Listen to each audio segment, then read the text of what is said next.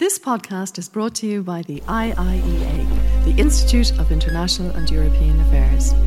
Join the discussion on IIEA.com and access our engaging videos, blogs and podcasts. Very pleased to welcome you for this IIEA webinar. This event is part of the Future of the EU27 project, which is sponsored by the Department of Foreign Affairs and Trade. My name is Mari Cross. We're delighted to be joined today by Minister for Foreign Affairs of Sweden, Ann Linde, and I would like to thank her for taking the time to speak to us. I know the Minister has a particularly busy schedule at the moment and will have to leave us at 12:45, but we look forward to an engaging and timely discussion in the meantime. Minister Linde will speak for approximately 15 minutes or so, and then we will go to the question and answer with our audience. You will be able to join the discussion using the Q&A function on Zoom, which you should see on your screen. And please feel free to send your questions throughout the session as they occur to you, and we will come to them once Minister Linde has finished her address. It would be appreciated if you could give us your name and affiliation when putting your questions. And a reminder that today's presentation and Q&A are on the record. You can join the discussion on Twitter using the handle @IIEA, and we're also live streaming this morning's discussion, so a very warm welcome to all of you who are tuning in via YouTube. I would now like to formally introduce Minister Linde just before I hand over to her.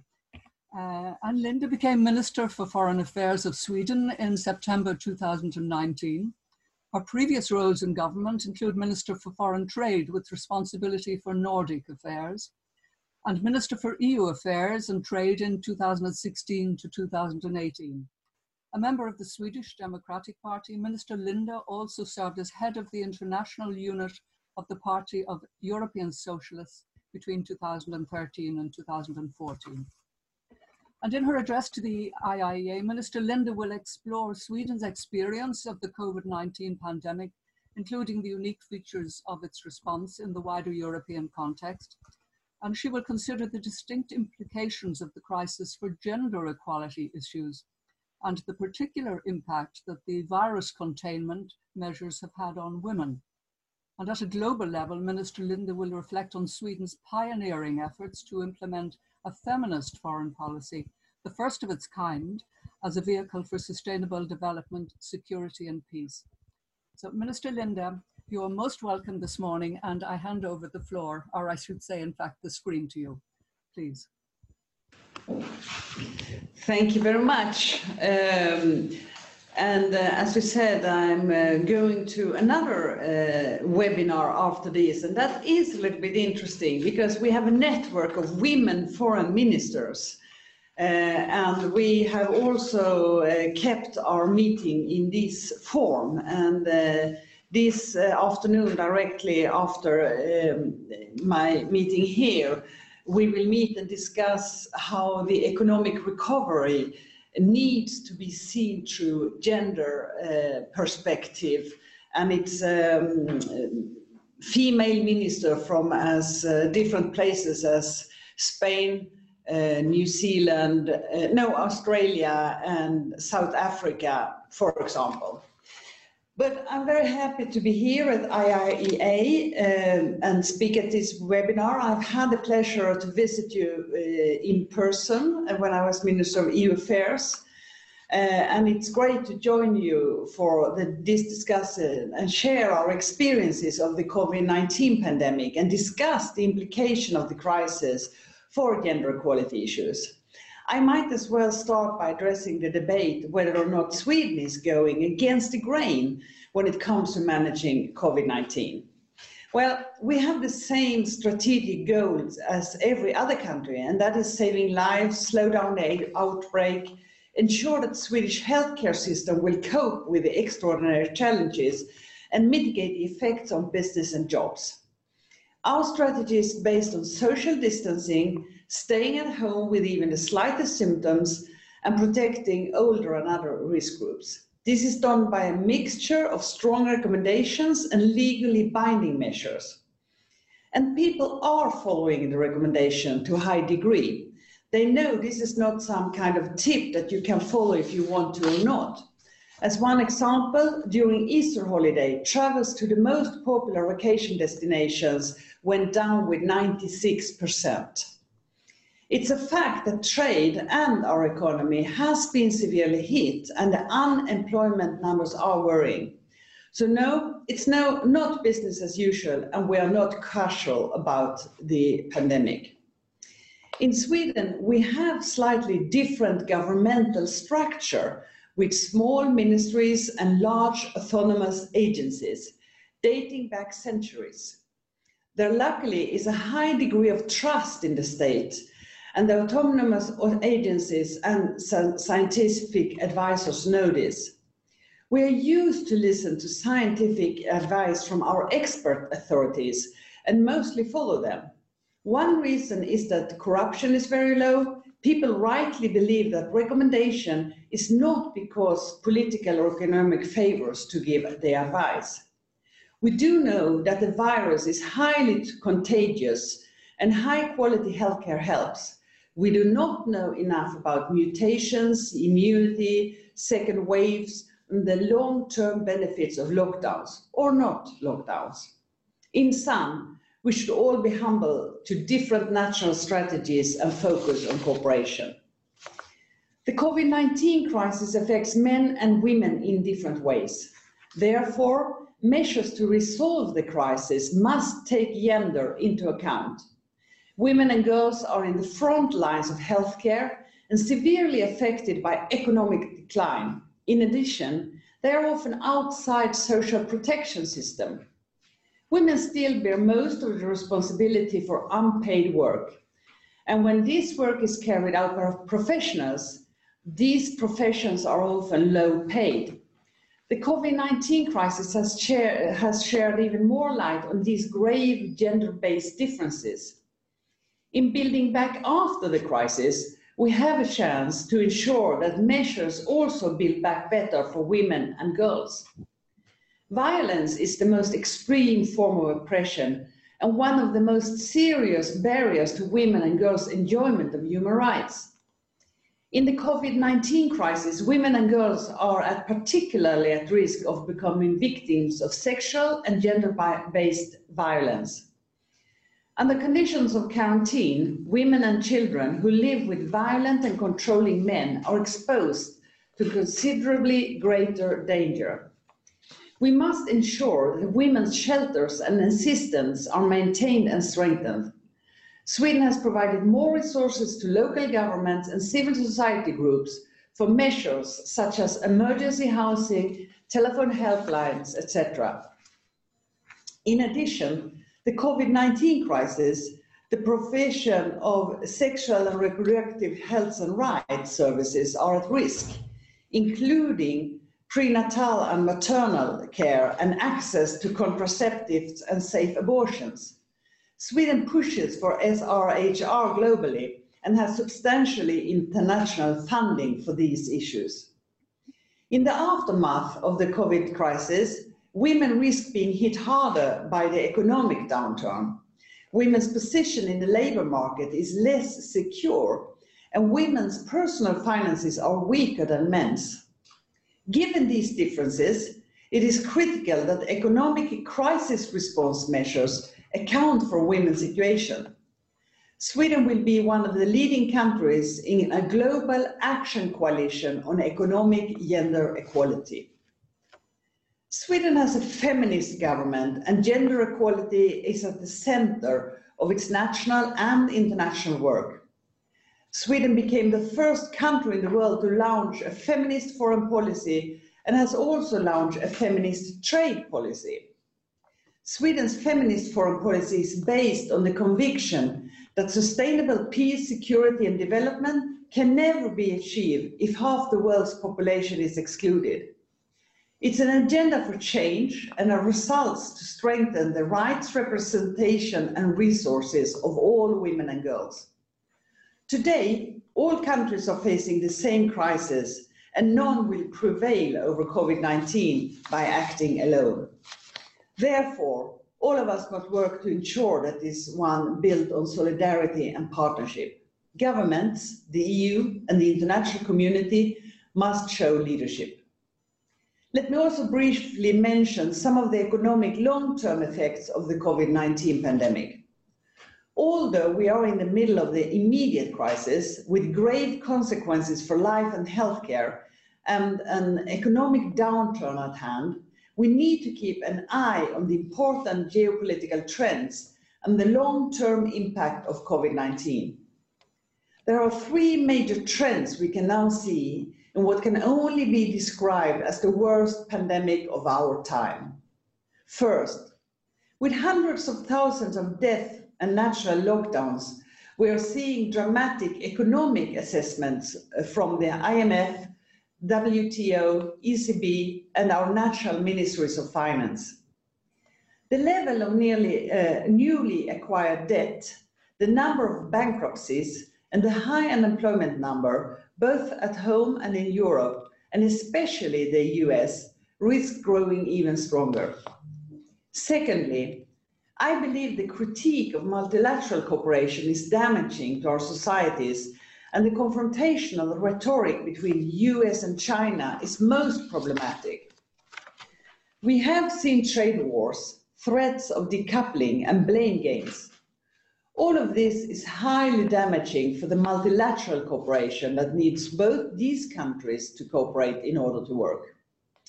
The UN Security Council is blocked, and the WHO is caught up in geopolitics.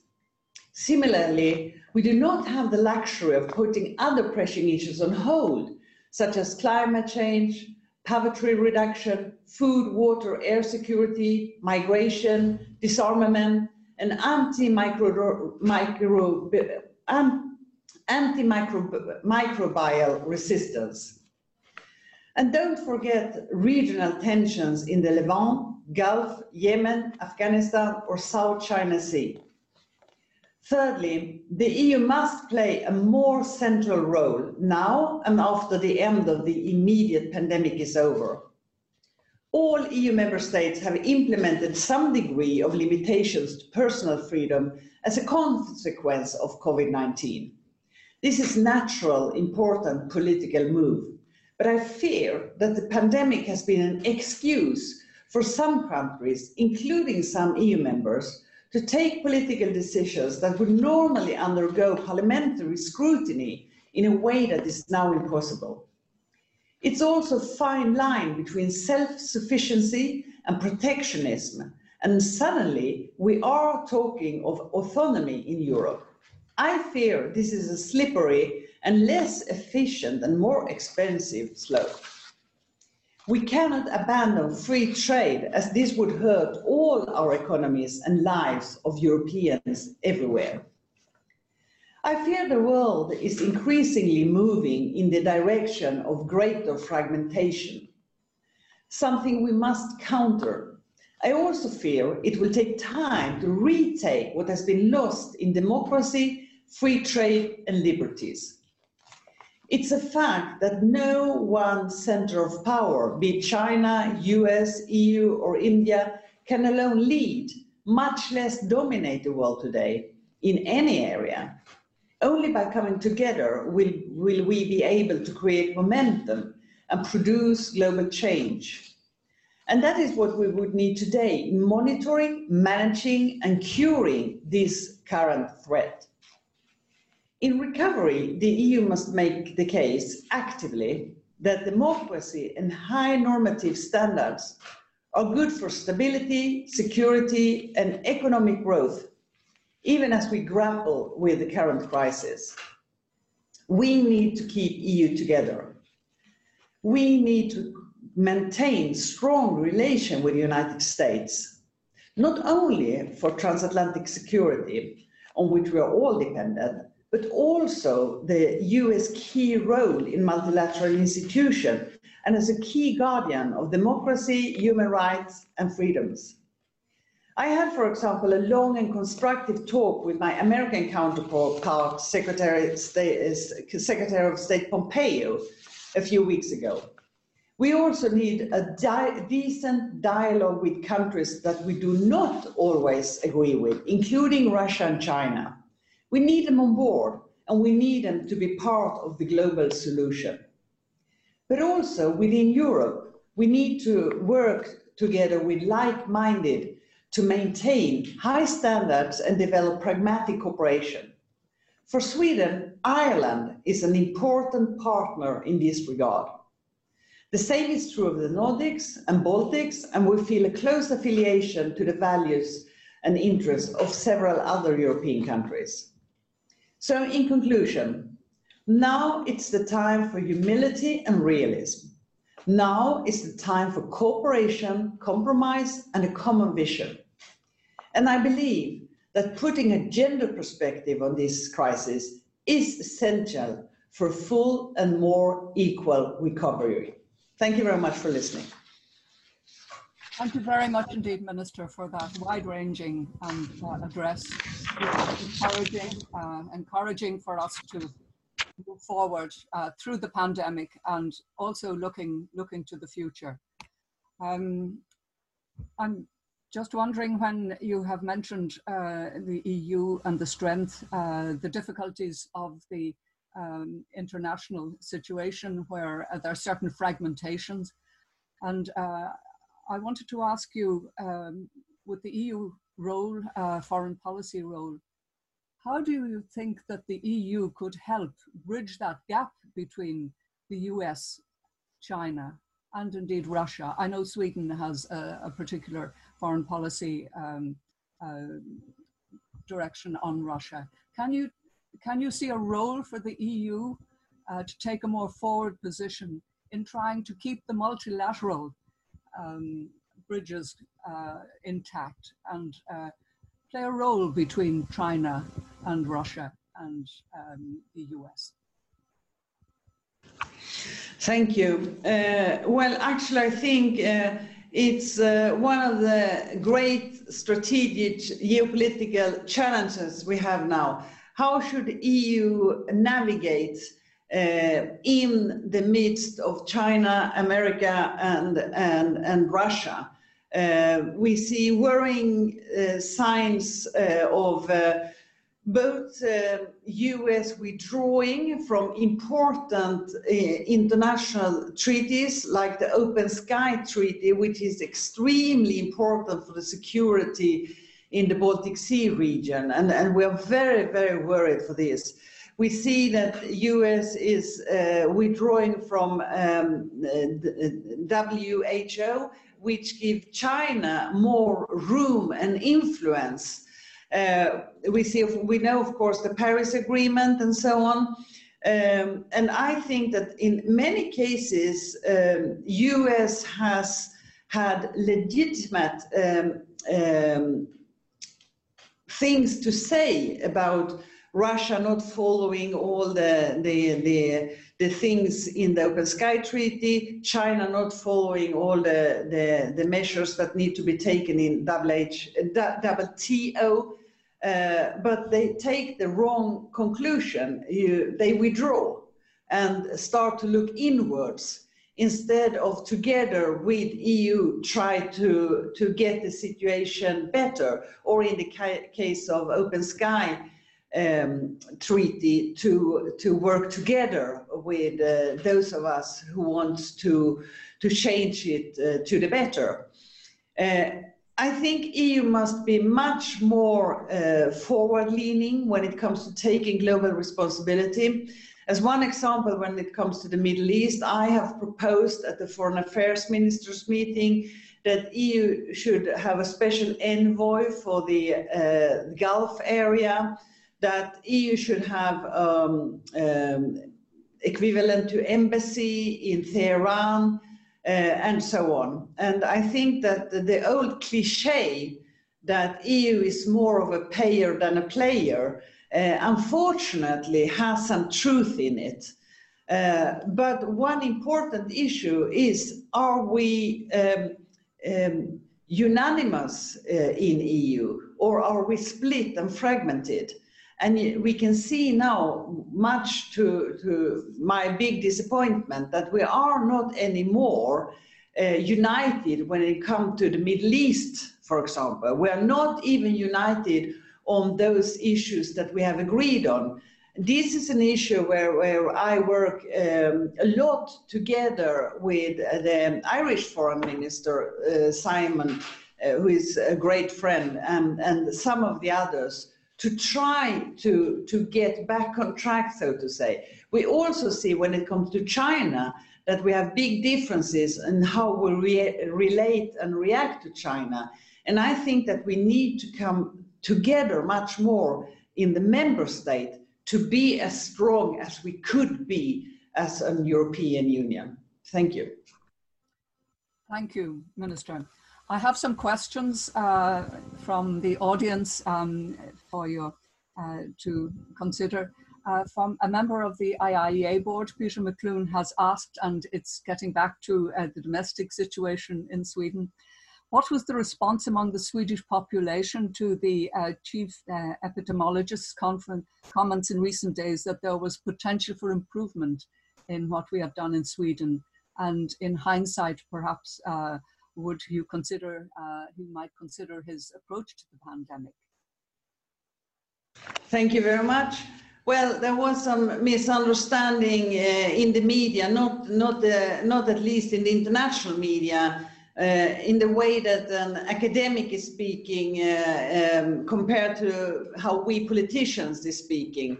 He was asked in a long interview if there was something that could be done differently, and he said, well, now we know so much more about the virus, so maybe it would have been possible to do something differently.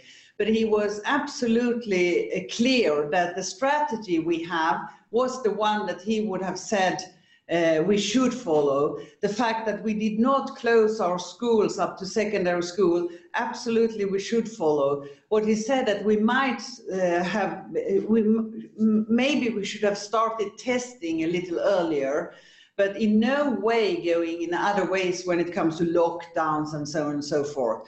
And for an academician to say that if we have known before what we know now, we could have used some other measures, that's nothing strange with that. And both him and many of us were extremely surprised how this was received, because it was 100% not the intention of him, and he was very, very disappointed, which he clearly stated at his press conference. Thank you. Thank you. Our Director General, Michael Collins, has a question. It's a bilateral question, Minister. He said, some years ago, Sweden closed its embassy in Dublin. Is this a decision that sometime might be considered and reversed?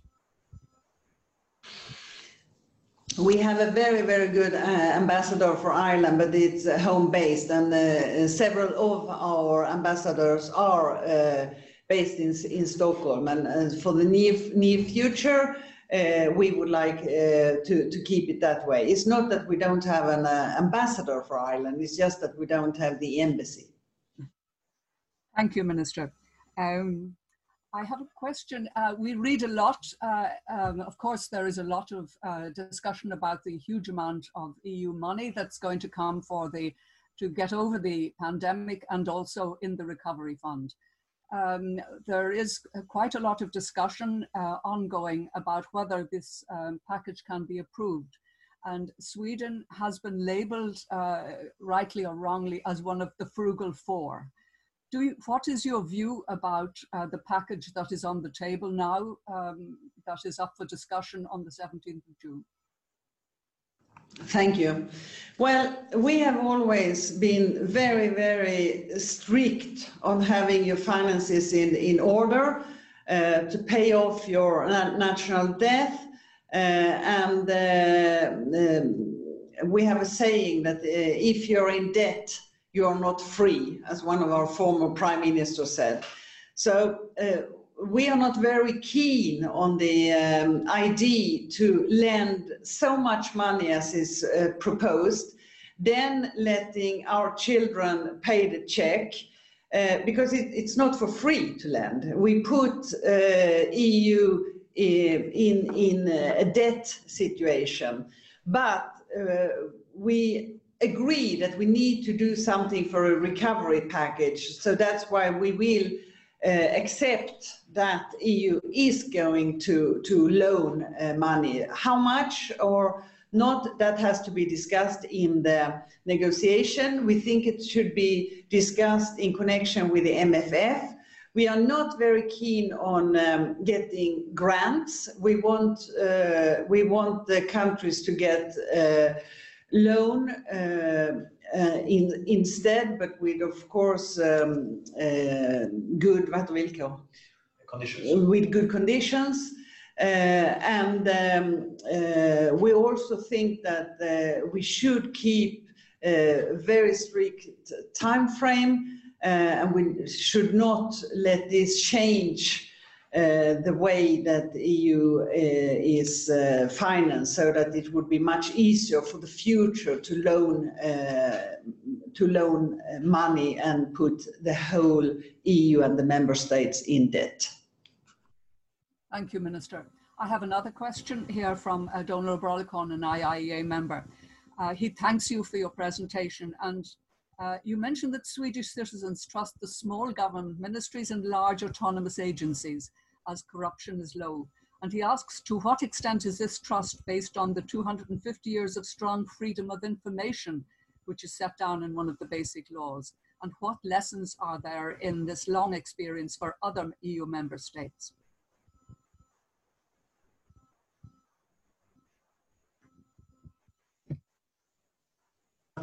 Well, it was already in 1600 and then 1700, 1630, I think, and 1700 and something, that we got our way of governing.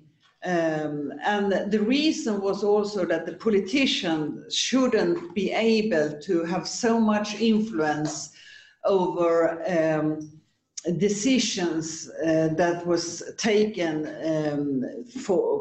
on behalf of the citizens, and already since that time, it has been forbidden for a Swedish minister to interpret law or to say anything that is of a decision for an individual. That is called ministerial ruling and is forbidden by law. And all government decisions are taken collectively. So a minister does not take government decision. It's all decision we have collectively responsibility for. And this is, many foreigners think this is strange when you compare that to the system. I think the principle of public access to official document is in fact very important, because there is an extremely tight scrutiny from journalists and the society. And this was one of the things that was difficult when we became members of the European Union, where they don't have the same amount of openness when it comes to public access of official documents. Sometimes I think that it could be a little misunderstood that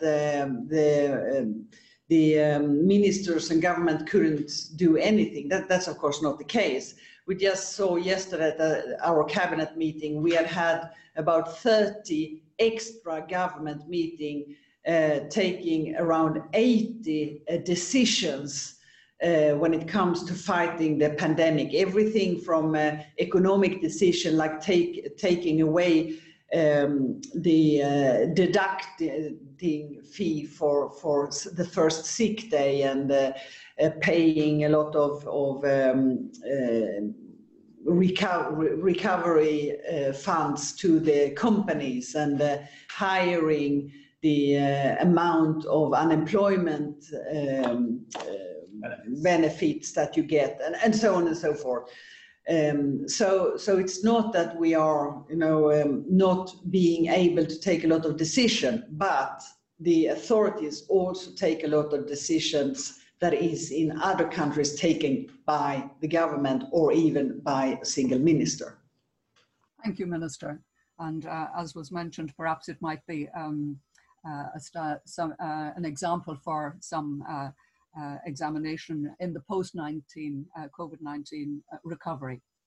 I have another question from Colm O'Mongan from our Broadcasting Authority, and it comes back again.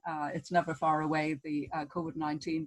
It's a question again on the domestic situation. Could the Minister clarify if Sweden is pursuing a policy of herd immunity, as has been widely reported? And if so, given that it's no means clear that herd immunity for COVID-19 is possible, just to see what your view is in that area. Thank you very much. Well, I guess I've done, well, maybe it's 50 or 60 international interviews, and in every single one of them, I have underlined we have no strategy of herd immunity. And unfortunately, because President Trump said that we had herd immunity, it seems that it's extremely difficult to get this myth away. We don't have a strategy of herd immunity, but eventually we will get herd immunity, because that is what happens when you have a pandemic. And that is something that will happen sooner or later. And we will see, we don't know with this new virus when herd immunity will occur, but no herd immunity strategy in Sweden. Thank you, that's particularly clear. Could I ask you, Minister, as I mentioned, that you have a very unusual feminist foreign policy, and you have an action plan for feminist foreign policy. Could I ask you to assess how successful this has been to date, and do you feel the COVID-19 will be an inhibition in implementing your foreign policy, this unusual foreign policy, which, as you say, is a leader internationally? Well, thank you. When we started with this about 6 years ago, there was a lot of laughter, not the least from men. And now we can see how much effect it has actually had. And we have several countries who has now decided to pursue a feminist foreign policy. The latest country were Mexico.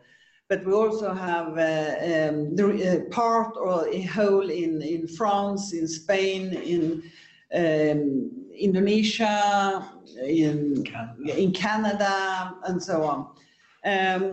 We've said that you should always ask yourself, where are the women? You should look at the resources, you should look at representation, and you should look at rights for women and girls. That means that, for example, when we decide about our development cooperation, we need to put our gender lenses on. And we have now, as a result of feminist foreign policy, trained thousands and thousands of midwives, as one example, and worked against gender mutilation.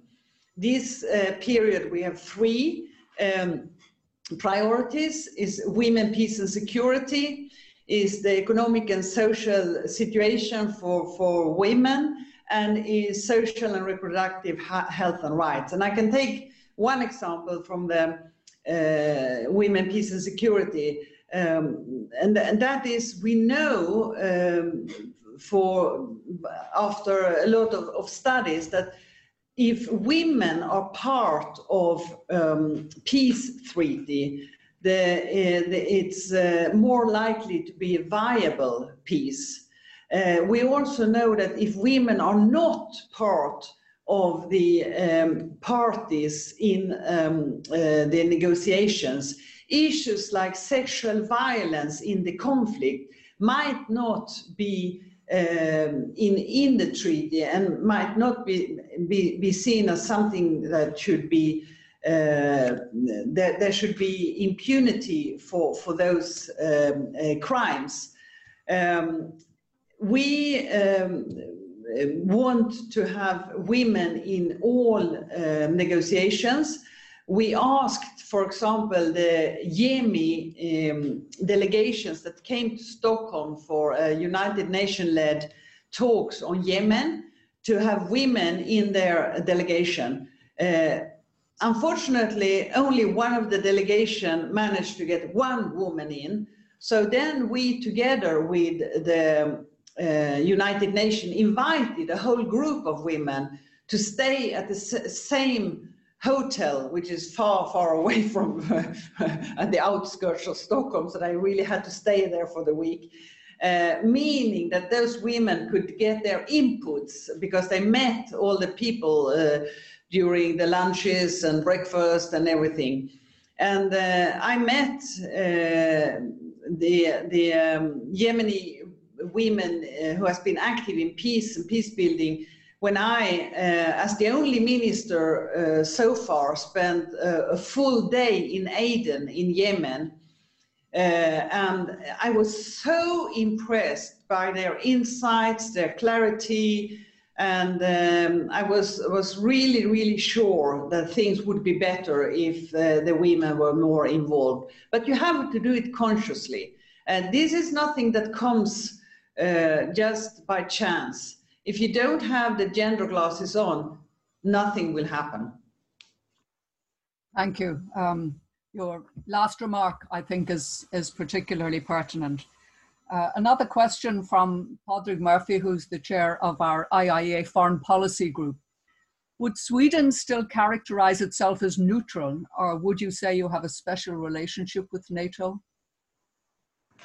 Thank you.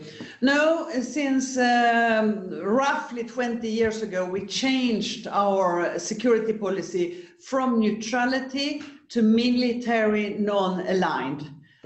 So we are military non-aligned with a close partnership with NATO and with bi- and multilateral agreement. For example, we have an agreement in the defense area between Sweden, Finland, and United States. We have a special relationship together with Finland, with NATO. Sweden and Finland has a special relationship.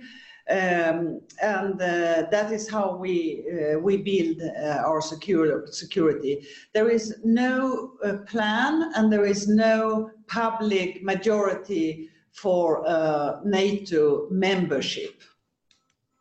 Thank you. Yes. Sweden and Ireland work together very well in military missions abroad, both in the UN and in the EU, and we appreciate that very much. I have a couple of further questions, and I know time is getting short.